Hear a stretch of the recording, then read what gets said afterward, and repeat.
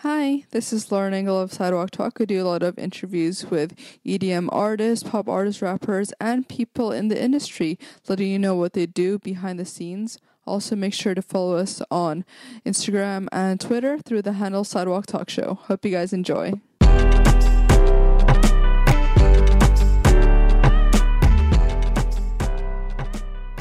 Hi, this is Lauren Engel of Sidewalk Talk. I'm here with Willie Joy. What up? Shout out to our chat people for connecting us. I just had to put it out shout there. out to Reddit real quick. We see you guys. Yeah. So you were born in Minneapolis? I was born in Minneapolis. Yeah, I lived there till I was 18. Yeah. Midwest boy, born and raised. Were your parents born there as well?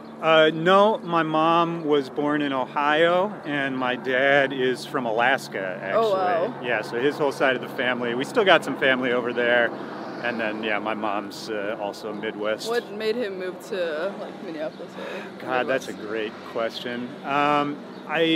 It was for work and for school. I mean, he went to university in Ohio, which is where he met my mom. Yeah. So yeah, I think it was for school originally, and I think probably my dad's a real quiet guy, so getting the full story is sometimes hard, and then my memory is bad, so it gets even worse.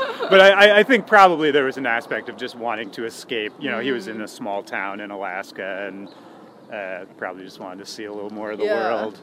So what do they do? Are they in the musical field at all? No, not at all. My mom is a doctor.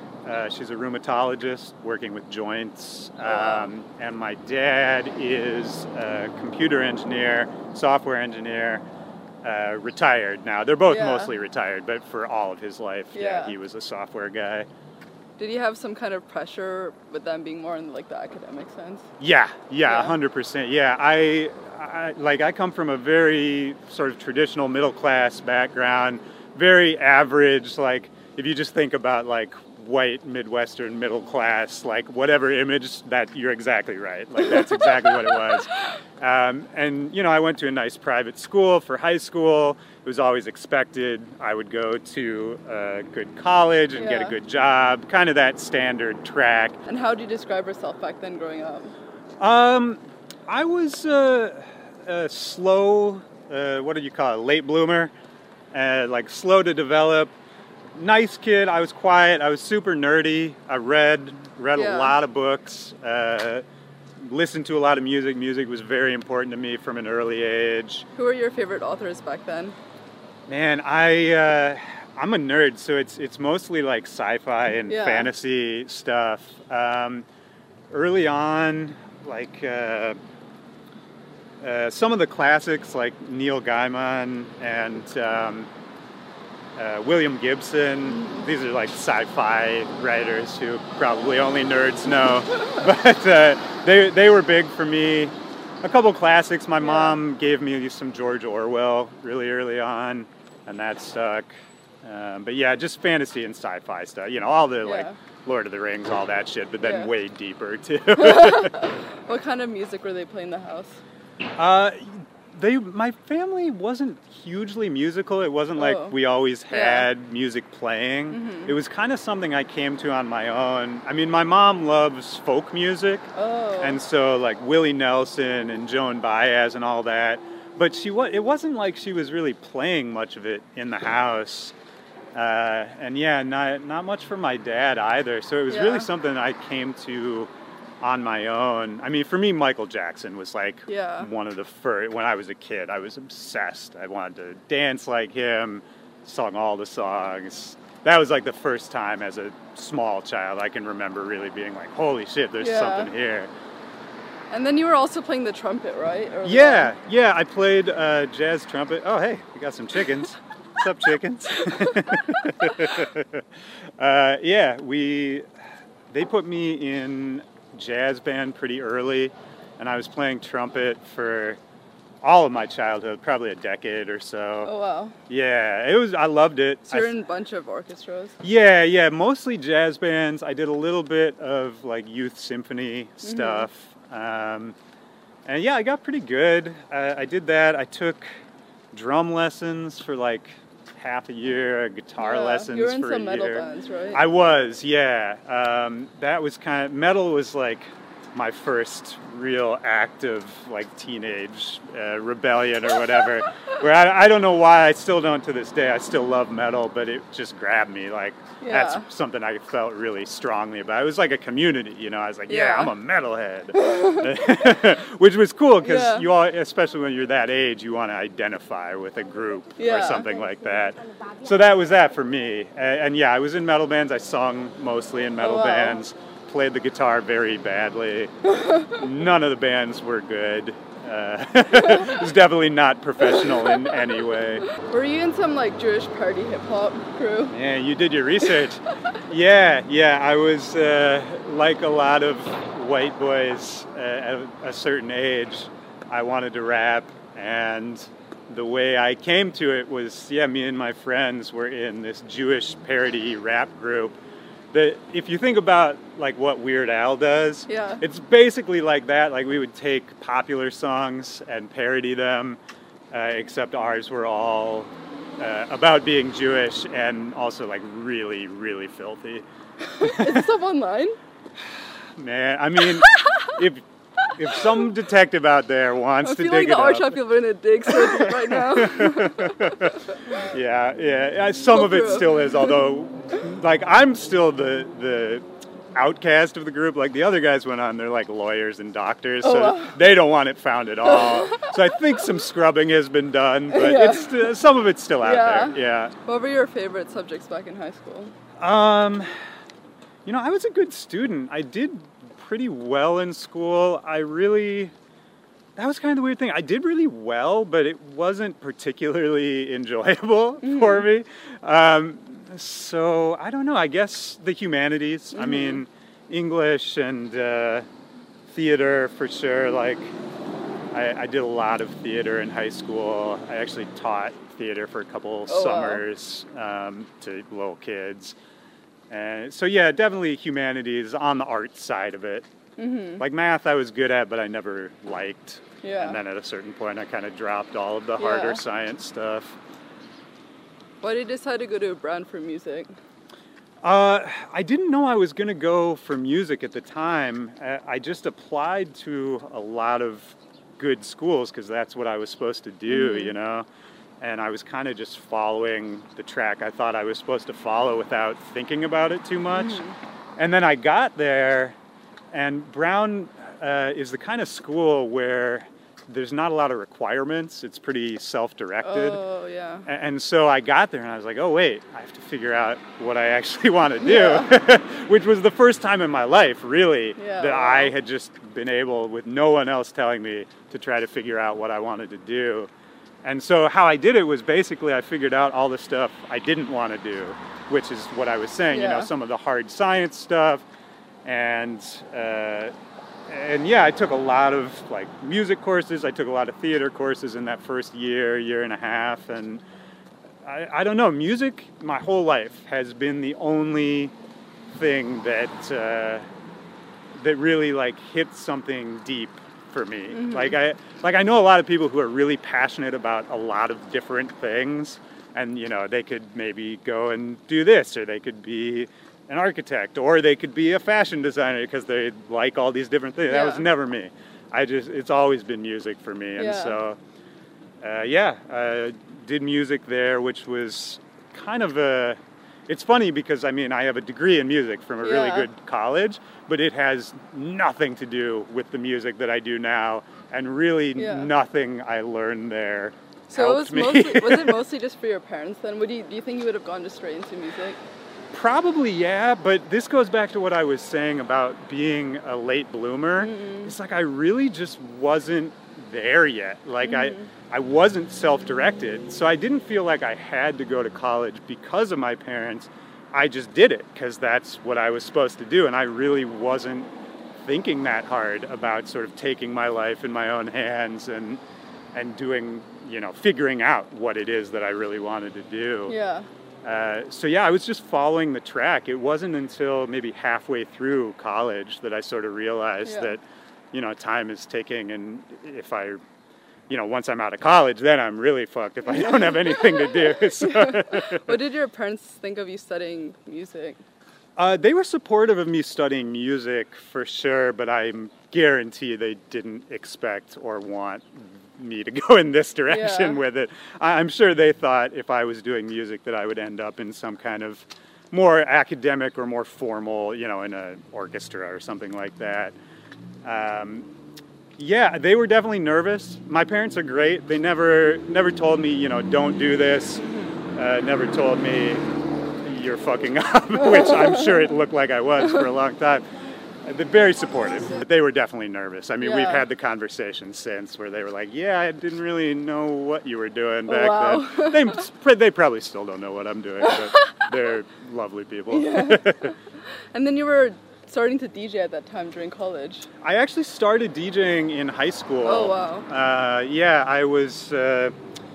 me and some friends, so I went through this metal phase, and kind of at the same time, I started getting into raving. So I was sort of this like hybrid metalhead raver kid, and we got really obsessed with going to raves and seeing DJs in like junior year of high school. And a friend of mine bought turntables. This is back in the day when, you know, there's no DJing with electronics. I mean, you would buy vinyl records and put it on the physical turntable. And so we would go over to his house after school every day, mess around on the turntables. And eventually I was over there like every day after school. I was using them way more than he was. His family was really sick of me. Oh, wow. And so I ended up buying the turntables from him over a period of time and moved them into my room. And yeah, I mean, in high school, it was just like playing a couple local raves and mostly, you know, house parties, or I DJ'd a school dance once. Yeah, it was like just little kid stuff. And then college was when I, you know, started to... Were you kind of known in Brandon for being like a DJ? Yeah, for sure. There were only a few kind of DJs who played all the local, you know, like the frat parties and the school events and that sort of thing. There was a pool of probably like 4 or 5 of us. We all just sort of rotated.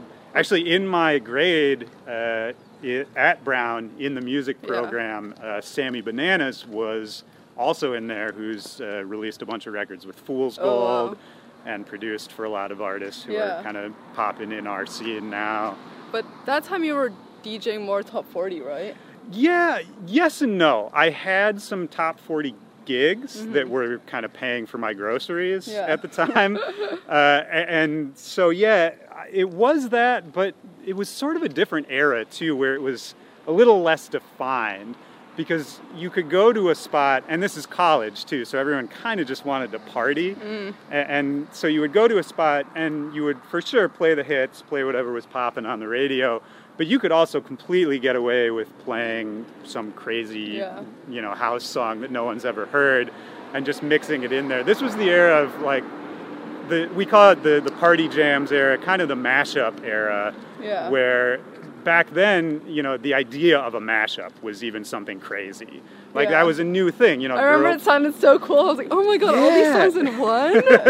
Right, yeah, mind-blowing. It's like, you took a 50 Cent song and you put it over this house song? Are you insane? You know, and now that's like every day, 10 songs like that come out. But yeah, so I guess all I'm saying really is that there were less rules about it. So I was playing more top 40 stuff, but it wasn't really defined like that. Like, I could kind of play whatever. Yeah. And that's what all of us were doing. What happened after college? So after college, I got a job in Boston. It's the only, like, real job, quote unquote, I've ever had as an adult. Making ringtones for cell phones. Back when that was a job that people had. And was it so what was the company? Not a company you ever would have heard of. Basically, it was just a tech company. It was called Groove Mobile, just some tech company name. And we were sort of the middlemen between record labels and cell phone carriers. So the record labels would send us their catalogs. We would make ringtones out of their catalogs and then serve it up to the cell phone carriers. Yeah. And I did that for 2 years, making ringtones, and it's all right. Yeah. Nothing special. Did you actually have anyone who, like, you're walking outside and you hear a ringtone that you made? Yeah, I mean, back then, for sure. Wow, for sure. That's yeah. Cool. Yeah, it was cool. It was a fun little gig. I wasn't passionate about it, but paid pretty good, and it was vaguely related to music. My parents were happy. You know, it seemed like a good step. And then, you know, to speed things up, basically how I got into doing music full time was there was one year I was out at South by Southwest in Austin, Texas, and throughout this whole time I was still DJing, right? Wait, what year was this? That would be 2006. Okay. So I'm out at South by Southwest, Austin, Texas. The company paid for the trip because we had some work meetings out there, but really I was kind of scamming on them and playing a bunch of shows and like just tried to be a DJ on their dime. And probably it was karma. The company got acquired by a bigger company, as does happen, and I was laid off in that acquisition. And I found out, I got a phone call in the Austin airport on the way back home that I no longer had a job. It was like literally like 5 minutes before I got on the plane, and then you know they were just like, yeah, you know, your whole life is different now. And then I just had to go and like turn my phone off and sit on the plane and try to process that. Wow.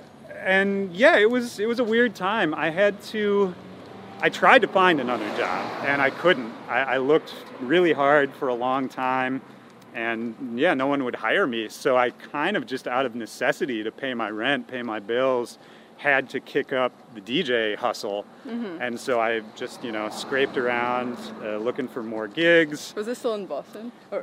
So shortly after that, it's kind of both. A little after that, I moved to Chicago, which was the foundation of my whole career. And so between Boston and Chicago, I made a bunch of connections, scrounged up a bunch of gigs, and then after maybe a year or so of doing that, it's like, well, you know what, I'm surviving. Maybe I don't need to find a real job. Maybe this can be a real job. And that's how it started, and it's just grown from there. Actually, your name itself, I know it's short for William, but why do you choose Willie? It's you got to thank my parents for that one. I've just been Willie since I was a kid. Oh, everyone calls you Willie? Yeah. Oh, okay. Yeah, it's not a stage name or anything. It's just it's easier for me. I don't have to remember two names. And then so from Chicago, how were you even like meeting people initially? MySpace. MySpace was a big one.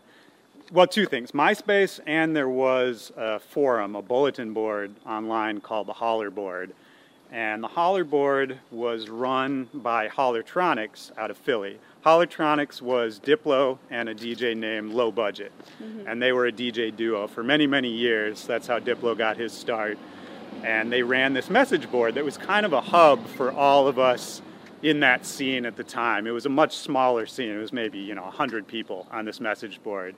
But those 100 people, almost all of them have gone on to be names that kind of everyone watching this would know.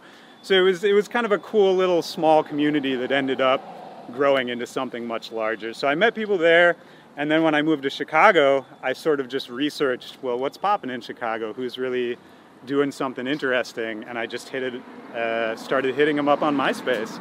So I definitely hollered at the Flosstradamus guys on MySpace. That's the first time I ever talked to them. Oh, wow. The Cool Kids, for sure. Just that there was a Chicago crew back then. There was like a posse that everyone was working together, making music together, and I wanted in. And I kind of just told them, I was like, I'm joining your friend group now. And I was lucky, it worked. Yeah. Actually, how did you go from listening to metal to the DJ, and then now like the more trap heavy? So how did you veer towards like the trap? For me, music is really more of a vibe and a feeling that I get when I hear it. It sounds stupid, but genre means less to me than I think it means to a lot of people. Like the same reason I like metal, it's kind of the same reason I like the dance music that I like, and it's kind of the same reason I like the rap that I like. It's just something that when I hear it, it touches some part of my brain, some chemical gets released, and it just makes me feel like a strong emotion, a strong vibe, something that gives you goosebumps. And for whatever reason, different sounds can all have that same effect on me. And that's when I produce music, when I DJ, when I listen just for pleasure, that's all I'm trying to get out of it. That's all I'm looking for always, is just getting back to that vibe of those first few songs that you heard that, you know, just raise the hair on the back of your neck. Yeah. What were the first people that you found that like veered you towards that scene?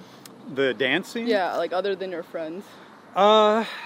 Well, it was a lot of the Midwest guys. So, I mean, like I said, I started raving when I was 16, 17 in Minnesota. And we would go out to these raves, and they would have headliners from the UK a lot of the time, or they would have one big headliner from Europe and then a lot of local Midwest guys. So it was sort of a combination of those two things. From the UK, it was a lot of guys doing break beats and a lot of old UK hardcore and happy hardcore and, you know, sort of like the really extreme, crazy sounds. And maybe that's the connection back to metal, too, is I always went for the, like, kind of extremes. I never really was the, you know, sort of classy house guy. I love that music, too, but it just was never what drew me in. Yeah. And so maybe that was it. And yeah, it was guys from the UK, it was guys from Europe. Trance was big back then, like the BTs and the Paul Van Dykes and all that. So that was my entry point. Mm-hmm. But it wasn't really until I found that community, like I was saying, the Hollerboard, and meeting guys like Diplo and Floss and Sammy Bananas and all those guys, you know, they were like regional scenes in every part of the country, and we were all working with the same ideals in different places and building these cool little local communities. It was really when I felt like I was part of that community that I started to get really passionate about it. What would you say was your first big like moment that you were able to get her name out there? Was it the Kid Sister, or did you have something before that? I mean, I had been DJing and releasing records before I started DJing for Kid Sister, but I wouldn't even say that she took my name to another level, but she opened up my world. So I DJ'd for her for a couple years when her career was really popping off. She was doing really well. And for your viewers who may not know, I mean, she was 2006 to 2008, maybe even up to 2010, very popular rapper, singer, extremely talented. She's still extremely talented and still making music. But that was the time when I intersected with her, and she took me around the world. You know, we toured extensively, which I hadn't done before. And yeah, it just opened up my... It was the first time I was a professional on that level, I'll put it that way. How did you get that opportunity? Did you already have a team back then? I did have a booking agent, but the way I got that opportunity was through Nick Catchdubs, who is one of the co-creators of Fool's Gold Records. He and I had been friends from the Hollerboard days and had known each other, and we'd played each other's parties. He was in New York, I was in Chicago. We'd sleep on each other's couches. Good friend. Fool's Gold put out one of my records, you know, just a lot of connections. And she needed a new DJ. He knew that I had been DJing locally for some rappers in Chicago, and he just called me up one day, and it kind of dropped into my lap at a very good time in my life and changed my whole world, man. Yeah, you know, through that gig, I met so many more people. I learned so much about how to be a professional on the road, traveling, how to maintain sanity through all of that, and just to watch the way that the Kid Sister machine worked. Because she was, at a certain point, I don't think it's hyperbole to say she was a budding pop star. Mm-hmm. And so to see how that huge machine operates around one person and the pressures that it brings in and the way, you know, all the people you meet and the way you deal with all these people. And she had a big team, so I could watch how her team worked and figure out, okay, a business manager does this and a tour manager does that. And yeah, it was eye-opening years. Yeah. And so much fun, too. I mean, some of those shows we played, she was very good to me. I would usually play a set of my own somewhere in the show. And then at the end of the show, she'd make me do a dance, which was not my favorite part. Oh my gosh. But no, it was great. Those years were life-defining for sure. What happened after that?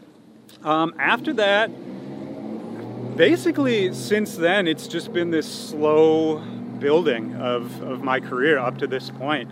I started releasing a lot more records. Yeah. I started working with a lot more people in the scene, collaborating a lot more, really started taking production a lot more seriously.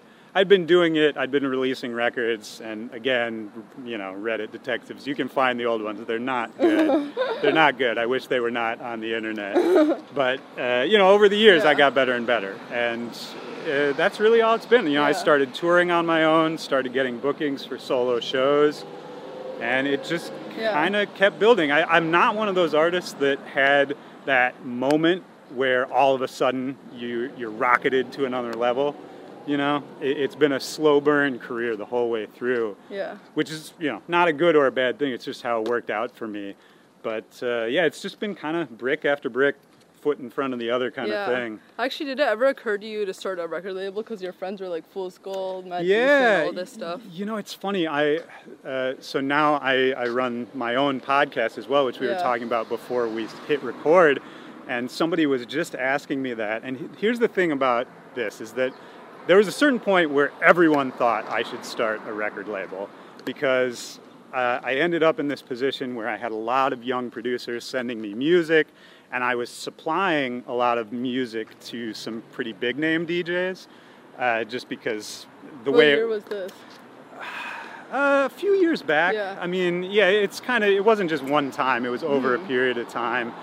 And the way it works a lot of times is, if you're friends with a bunch of DJs and a few of them get pretty famous or start doing big business, they'll still talk to the same people they were talking to before. And so some of my friends who had gotten really successful would still hit me up and say, hey, I'm playing this big show. Can you send me some cool new music?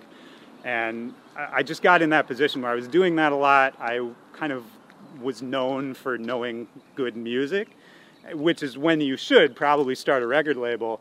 But for me, that's not the fun part. For me, running a record label seems like a lot of work, and it doesn't seem like something I think I'd be particularly good at. Like, what I love is the music itself. Like, I live to play shows and be on stage and do a set. Like, anywhere, anytime, that's when I am the happiest. Yeah. And so for me, it was just like, well, record labels, there's enough fucking record labels. We don't need any more record. Everybody has a record label. Yeah. Like, mine is not going to add something that wasn't there before. And record labels, I mean, you don't make money usually. Even the really big ones have trouble making money. And I don't know. I just didn't. Maybe it's just my ego. Like, maybe I was like, no, it's about me as an artist. It could have been any of those, but it just never was something I wanted to do. And then in 2015, you kind of like doubled down on your production, really focused on that. Like, what was the turning point for that? It's kind of, if you want to have a long-lasting career in this business, you have to look out a few years in advance. You have to try as much as you can to anticipate the trends or anticipate the death of trends, And for me, that's what it was. I was seeing more and more that the focus isn't so much about just can you DJ a really good show. It's more and more, what can you make? What do you have to show? How can you present a show that's original and unique? And the way most people were doing it, and still are, is production. And, really putting forth, not only am I playing these songs for you, but I made these songs for you. And this whole show is kind of just an extension of my personality. And it wasn't always like that. And so, I started seeing that happening. I realized that also, motherfuckers were just getting good, like really good. And for a while, my production was like I was in the middle of the pack. I was fine. And at a certain point, technology and the speed that people could learn new technology got crazy. Yeah. And I was falling behind. So I was like, okay, I need to take a step back here, not just sort of keep the ball rolling, but take 6 months off and really learn some new things. It'd been a while since I'd learned something new. It's easy when you have a career that involves this cycle of put out a song, go on tour, rinse, repeat. It's kind of, and again, that goes back to what I was saying about trying to anticipate those trends. And yeah, at a certain point, I was like, if I don't change something up in a year or two from now, I probably won't have a job, Actually, why do you, so Back to Back started in 2000, like just last year, right? Oh, the podcast, yeah. Back to Back started in March of 2017. We put out our first episode with Diplo, and it's been a weekly show ever since then. Yeah. And before we put that out, I had been conceptualizing it and setting it up and building the infrastructure for it for about 6 months before we started it. Actually, why didn't it occur to you to start it earlier? Now I'm really wishing I started mine like 5 years ago. I know, right? We'd both be millionaires. I did actually have the idea to do it earlier, but I was busy with other stuff, and it's a lot of work. I'm sure, as you know, it's a ton of work. It takes up so much time. And for me, I was like, well, how could I fit in creating a whole show in my career that I already have? And I kind of, at a certain point, just had to take a step back and say, I think this is a cool enough idea that, maybe I'll slow down my music releases for 2017. Maybe my touring will slow down a little bit while I build this show. And it's been great. I mean, I couldn't be happier that I took that step. Yeah. Going into the podcast, what were your main goals for it? Well, so I'm a podcast nerd in general, and I listen to a lot of podcasts, and I listen to people. I like to hear people talk about what they do. So I would listen to comedians' podcasts, or I would listen to actors or directors being interviewed, and usually people who I was a fan of already. And what I found out was that it's a new level of fandom when you hear somebody talk about not just their work, because I think we've all seen somebody interviewed about, your new record is called XYZ. What was your inspiration for writing it? That kind of like very surface level shit. But then when you hear somebody talk about their family and, what was going on in their life when they made a piece of art, or just, how they view their own art, these deeper questions, all of a sudden, I was almost more interested in that than I was in what they were actually making. Mm-hmm. And for me, so what the podcast is basically the same concept that you have, is it's these long-form conversations with artists, friends, peers, people I've worked with, people I've known for a long time, or people I've just met, and talking about their lives, their careers, the music industry, how did they get into it, what struggles have they faced? And it's been therapy for me, honestly. In a way, when I talk to them, I can think about my own life and my own music and my own career in a new light, and I get inspired, and I can go back and work on music with a new energy and with a new outlook. And so, in the end, I mean, I don't know, maybe I'm just selfish, but it comes back to me too. I love talking to these people, and the focus is on the guest. It's not on me, but I get a lot out of it too. Yeah. Actually, how do you decide who to have on their show? Because over time, you just know heaps of people in music. Yeah, so it started out, I was just talking to my friends, people I've known for a long time. I've known Diplo for probably over a decade, and he's a busy guy, but I hit him up and I was like, well, I'm starting this, and you're going to be the first guest, and I'm going to show up at your house. You tell me what day, and then we're going to do this thing. And he had no idea what it was, I'm sure. Yeah. And he was just like, all right, whatever. And that's how a lot of those early interviews and early podcasts came about. I did an early one with Kurt Flosstradamus, who I know you've had on the show too. Another long time friend of mine. Guys like Keys and Crates, a bunch of names. And then over time, it turned into more of an official show. Like, I have a team behind it now. So wow. My manager, who takes care of me as an artist, has kind of turned into the producer of the show, in the sense that he helps me book artists now, and we can reach out to kind of a wider net. So, more recently, had guys on like Cascade or Seven Lions or that kind of thing, where I didn't really know them almost at all. And I think I've just been lucky. It's probably the same way your show's grown, in that, you know, once you get kind of a good resume, it's a lot easier to get people to sort of trust you and say, you know, yeah, this is a new idea and it probably sounds weird to you, but trust me, it's fun, and, you know, people really seem to like it. Yeah. How do you think your music has changed from the early songs you made? Well, just technically, I've become such a better producer than I was when I started. I didn't have any idea. I'm very self-taught. It's weird because I went to school for music and somehow managed to not learn anything about making music that I use now, other than, you know, some music theory. But yeah, making electronic music, my production is very self-taught. When I started, I was like a caveman. I was doing all the wrong stuff in the wrong way.